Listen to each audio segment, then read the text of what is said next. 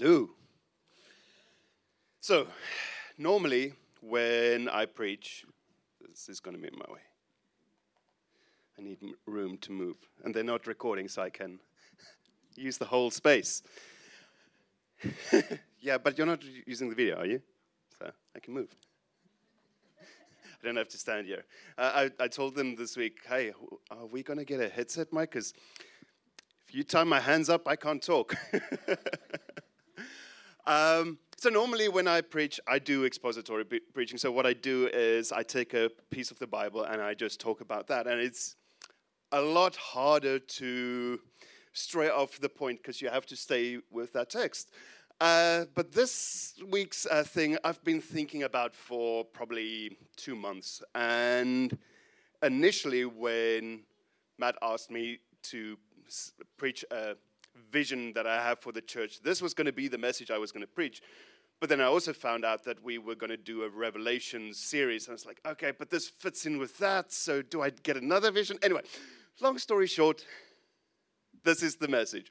And it came out more out of conversations I've had with people. And so follow me along as I work through this thing. And my wife once came home and asked me, why don't you ever talk about eschatology? And I was like, because I don't like it. So eschatology is the study of what happens when we die, what happens at the end. And I honestly do not care. There's 3 schools of thought. There's the pre-millennial, there's the post-millennial, and there's the pan-millennial who believes everything will pan out in the end. And I fall into that category. Because even if I get everything right, I'm going to be dead by the time it happens, so it's not going to matter. And if I get everything wrong, God loves me enough to say, it doesn't matter that your theology was long, I'll still love you, come. So what do we do? Because this is important. That, like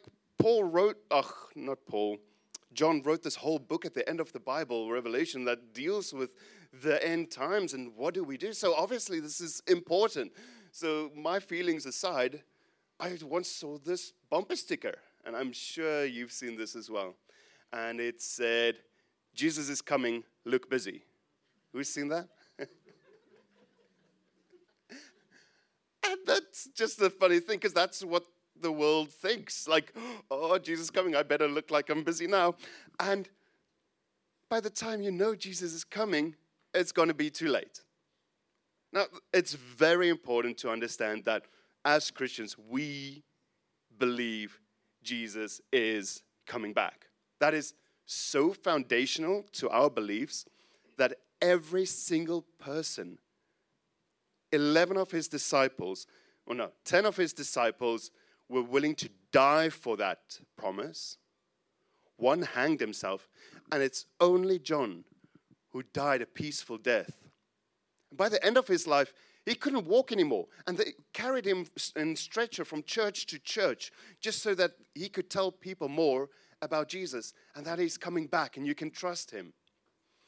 So this is super foundational to what we believe. Jesus is coming back. Like, even the world knows that this is what we believe. We believe that a person who has died and we believe isn't on earth anymore is coming back. It's not being raised from the dead. It's not going to be a zombie movie. It's going to be Jesus coming back. So, as Christians, we are told to be watchful. And we have so many parables, but one of my favorite is the 10 virgins who are waiting for the groom to come back. So they're sitting there and they've all got their little lamps and they light it up, and they didn't know at what time the groom was going to show up. And in the middle of the night, half of these virgins found out that our oil is finished. And they asked their friends, can we have some of your oil? And like, we don't have enough oil for you and us. You have to go fetch some more. And as they're out fetching some more oil, what happens? The groom arrives.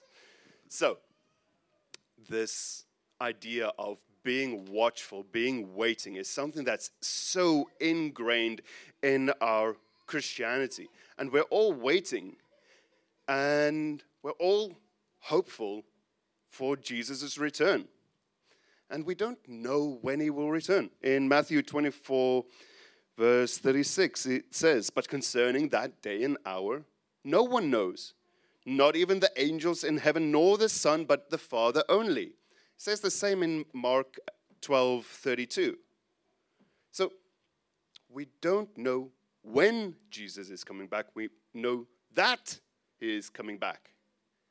So this is a strange time to live in. Because it is going to happen, but you don't know when.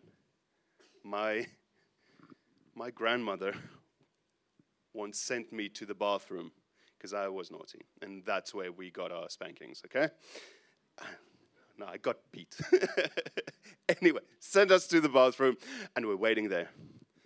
And 10 minutes go by, 20 minutes go by, half an hour, 2 hours later, I stick my head out of the bathroom, and I ask my grandma, "Will you please come hit us now? We want to go out." And that fear and anticipation and just waiting, because at any moment she's going to come in now. And it's awful to wait for something you know is going to happen, but you don't know when. And this is what we're living with. Every day, we're expecting Jesus to come back, and we have to be ready. So we know that Jesus is coming back, and every generation lives with this conviction that Jesus is coming back in our generation. You go look through the history. Every single generation believed that Jesus was coming back in their time. The very early church believed that Jesus was coming back in their time. That's why they didn't write the Bible. The Bible started being written 30 years after Jesus died. They were hanging around and saying, "Jesus is coming back, Jesus is coming back." And people started dying. They're like, okay, maybe we don't know when he's coming back. So 30 years after Jesus died, they started writing the book of Mark, because they thought, we need to share this with other people. And so the rest of the Bible starts being written. And they realize that they have to leave something for the next generation to have this faith as well. There's this theologian in South Africa, his name is Isaac Burger, and he said, "Show me your faith in the return of Jesus, and I'll show you your faith in God." Because we have to have this faith in his return. If you do not believe that Jesus is coming back, then the whole point of Christianity falls flat. If you are just a Christian for the sake of being a Christian, you're just a nice guy. Christianity is not being nice people. It's about trusting and having faith in Jesus. So he is coming back, and we cannot wait. And what will his kingdom look like? We already saw what Jesus did while he was on earth. Whenever Jesus met pain and suffering, even death, he changed it. If Jesus met a dead person, that person became alive. When Jesus met someone that was blind, they saw. When he met someone that was deaf, they heard. So wherever the kingdom of God moved, life flowed. And that's what we're expecting. This is what we're expecting from the kingdom of God. We're expecting life. We're expecting fullness. We're expecting miracles. So this is what we're waiting for. So we can be excited about this. This is an amazing thing. So we're watching and we're waiting. And what are we doing in the meantime? Because it's so easy to just sit down and say, "Oh, I have enough oil for my little lamp, and I'm good, and I'm waiting, and Jesus is going to come back, and I'll be good." That was never the point of Christianity. The point was never to just make sure that you and your little bubble is okay. Christianity was always about community. It was always about being with other people. This modern idea of every man is an island is very modern. In the Old Testament, or even in the New Testament, your community was so important. That's why when the Caesars started attacking people for their faith, they started looking at what they're doing. Because it's easier to attack people for what they're doing than what they believe. Because I don't know what you believe, but I can see what you do. And they saw what the Christians were doing. So, we are waiting for eternity. This is our hope. We're waiting for this eternity and this blessing. But we are not living for the temporary. We are treating this world as though it doesn't matter. It depends on what your view is of the end times. This world matters. And we are called to be the, stewards. Stewards of this world. God has called us to protect this world. But we're expecting him to return any day. So we say, don't worry, it'll be fine. Jesus is going to come and he's just going to fix all of this. And we wash our hands of our responsibility to this world. We see the sick and the dying, and we say, Jesus will come and fix this all. And we neglect our responsibility in this world. In February of 2017, I made a Facebook post. I said, congratulations. If you are reading this, you survived another end of the world. I don't know if the apocalypse in 2017 was a big year. There was a big one. The planet Nibiru was going to come by and it was going to destroy the Earth. Anyway. Since then, there's been 3 more apocalypses that we've survived. Someone predicted the end of the world, and it hasn't happened. And I love that Matt once said, he doesn't know when the end of the world's going to be, but we're one day closer to it. And that's what I believe. We're one day closer, but we don't know when.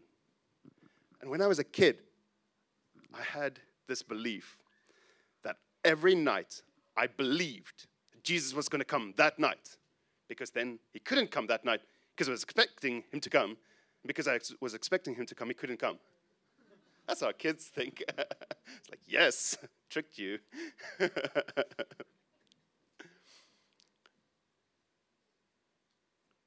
We've been so numbed by this fear and this anxiety of the end of the world that we just don't care about it anymore. I hear prophecies about the end of the world these days, and I'm like, we'll see. And they're never right until they're right. Because we've just been inundated with so many prophecies, and we've just been disappointed so many times of this end of the world that is coming, that we just don't listen to it anymore. We just ignore it. That's not how the early church lived. They lived with almost a constant anxiety and panic of this end of the world. And not because they were afraid for themselves. Not because they weren't sure what was going to happen to them. They knew they were safe. They knew they had their trust in God, in Jesus. They had all of their faith, and Jesus had already confirmed with them that they are saved. They weren't anxious for themselves. They were anxious for other people. They were anxious to bring more people into the faith because they wanted more people to be saved with them. They wanted more people to have this eternal life. After the Titanic sank, there was still space. Only 25% of the lifeboats that were floating were filled. And only 2 lifeboats went back to get more people.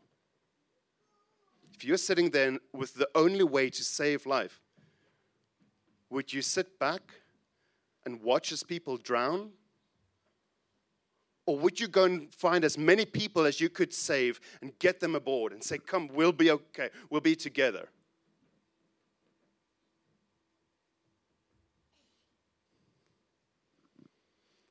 In Colossians 1 verse 13, he says, we've been delivered from a kingdom of darkness. And this kingdom of darkness is what is so scary. And if you don't know what the end is going to bring, it is scary. It is overwhelming. But we have this faith that we have been delivered. But now we have to have that anxiety of saving as many others as we can. This time, we're supposed to be the hands and feet of Jesus. Are we doing the work of Jesus? Are we spreading the gospel? Are we helping the sick, the poor?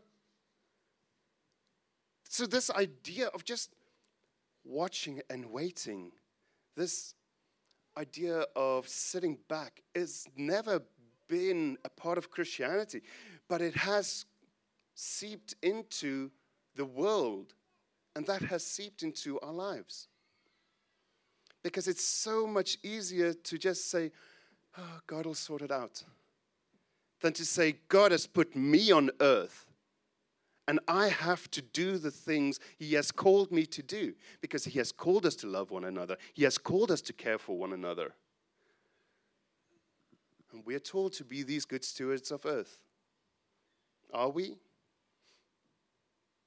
In the old days, there were these fire and brimstone preachers who warned of the end times, and that kept people in this constant state of anxiety. And you read about the early church. There's this guy called John G. Lake, and he was instrumental in the church that I grew up in South Africa. And he had a very fire brimstone message.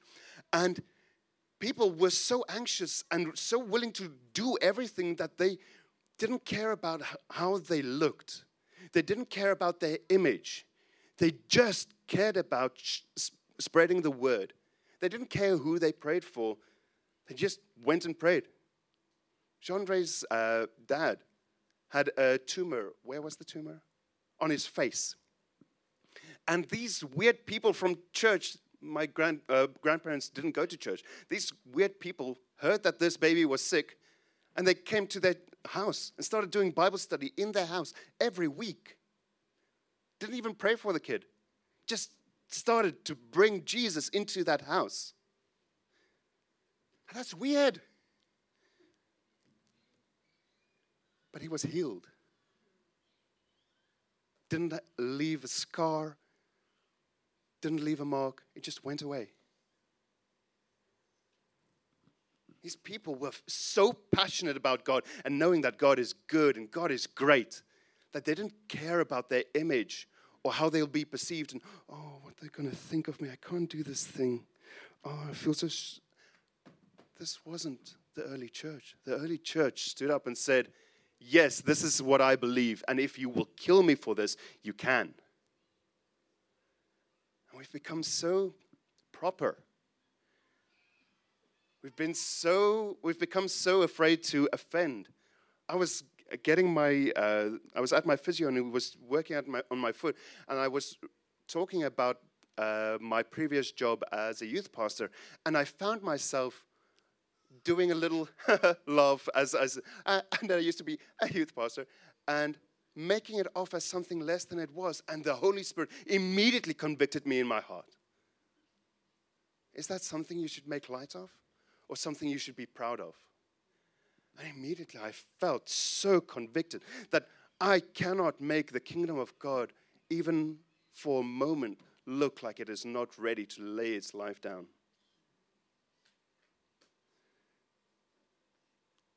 We are called to be anxious for the end, not for ourselves.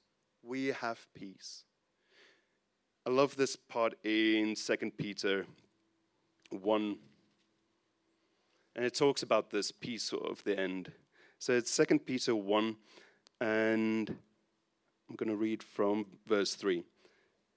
His divine power has granted us all things that pertain to life and godliness through the knowledge of him who called us to his own glory and excellence, by which he has granted us his precious and very great promises, that through them you may become partakers of the divine nature, having escaped from the corruption that is in the world because of sinful desire. And then he goes on, for this very reason make every effort to supplement your faith with virtue, virtue with knowledge, knowledge with self-control, self-control with steadfastness, steadfastness with godliness, and godliness with brotherly affection, and brotherly affection with love. For if these qualities are yours and are increasing, they keep you from being ineffective and unfruitful in the knowledge of our Lord Jesus Christ. For whoever lacks these qualities are so nearsighted that he is blind, having forgotten that he was cleansed from his former sins.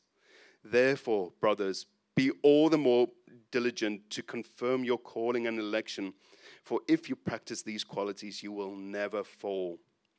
For in this way, there will be richly provided for you an entrance into the eternal kingdom of our Lord and Savior, Jesus Christ. You have your faith. It starts with your faith. And then he says, now build on this faith. Build on this faith, all these other things. Your faith is what saves you. Your faith in Jesus is all you need. But Peter says, now add this. Become stronger, become better, become more effective in spreading this word. Faith is all you need. You can stay with faith. If you want to, you can stay here at the bottom. Just faith, just love. But he says, come on, build on this. Be stronger, be better. Have all these other things. Question is, if Jesus is going to come, what's he going to do? Is he just going to make everything perfect in this world? When Jesus comes, is he going to take us away? When Jesus comes, is this world going to perish in a ball of fire? Or is this going to be the new heaven? And this all comes down to your perception of Jesus' return. What is this world going to look like? This is the key. If this world is just going to perish in 2 or 3 years, none of this matters. None of what we're doing now matters. But it does matter. We've been called to make this world better. We're supposed to be the best. We're supposed to be the ideal people you would have in your society, because they're just making it better just for the sake of making it better. And what if Jesus comes in another 1,000 years? Is your faith strong enough for Jesus not to return in your time? And that you will be building for something that you will never see? Jesus loves you. And many people have been disappointed by Jesus not returning in their time. I tell you that every time Jesus doesn't come, he's allowing more people to be added to the body of Christ. And are we going to leave this place better than we found it, or worse? We have to leave behind a better earth and better people in this world. And today, when you take communion, I want you to think of that. Think about what you are promising God when you are becoming a Christian. When you are living as a Christian, think about our responsibility to Jesus. Not to earn your salvation, not to get your place in heaven, because you cannot earn that. You cannot be good enough to get your place into heaven. We're only saved by faith. But now that you have been given this perfect, beautiful gift, what are you doing with that gift? Are you going to leave this place better than you found it? In communion today, if you're new in our church, please don't feel compelled to come and take it. And if you're visiting, you're welcome to take it. But it's our symbol of what Jesus has done for us. When we drink the wine, we think of the blood that he spilled for us. And when we eat the bread, we remember his body broken for us. And our response to that is to make this place better. Please close your eyes. Jesus, thank you for your love and your mercy and your grace. And thank you that you called us into your body. And God, I pray that we will be ignited, that you will stir a fire in our hearts for you, and that we will forget being embarrassed by what we believed. Jesus, I pray that you will draw us closer to you and that we will be more concerned with what you think of us than the world. And I pray that we will be invigorated for your body. In your beautiful name, Jesus. Amen.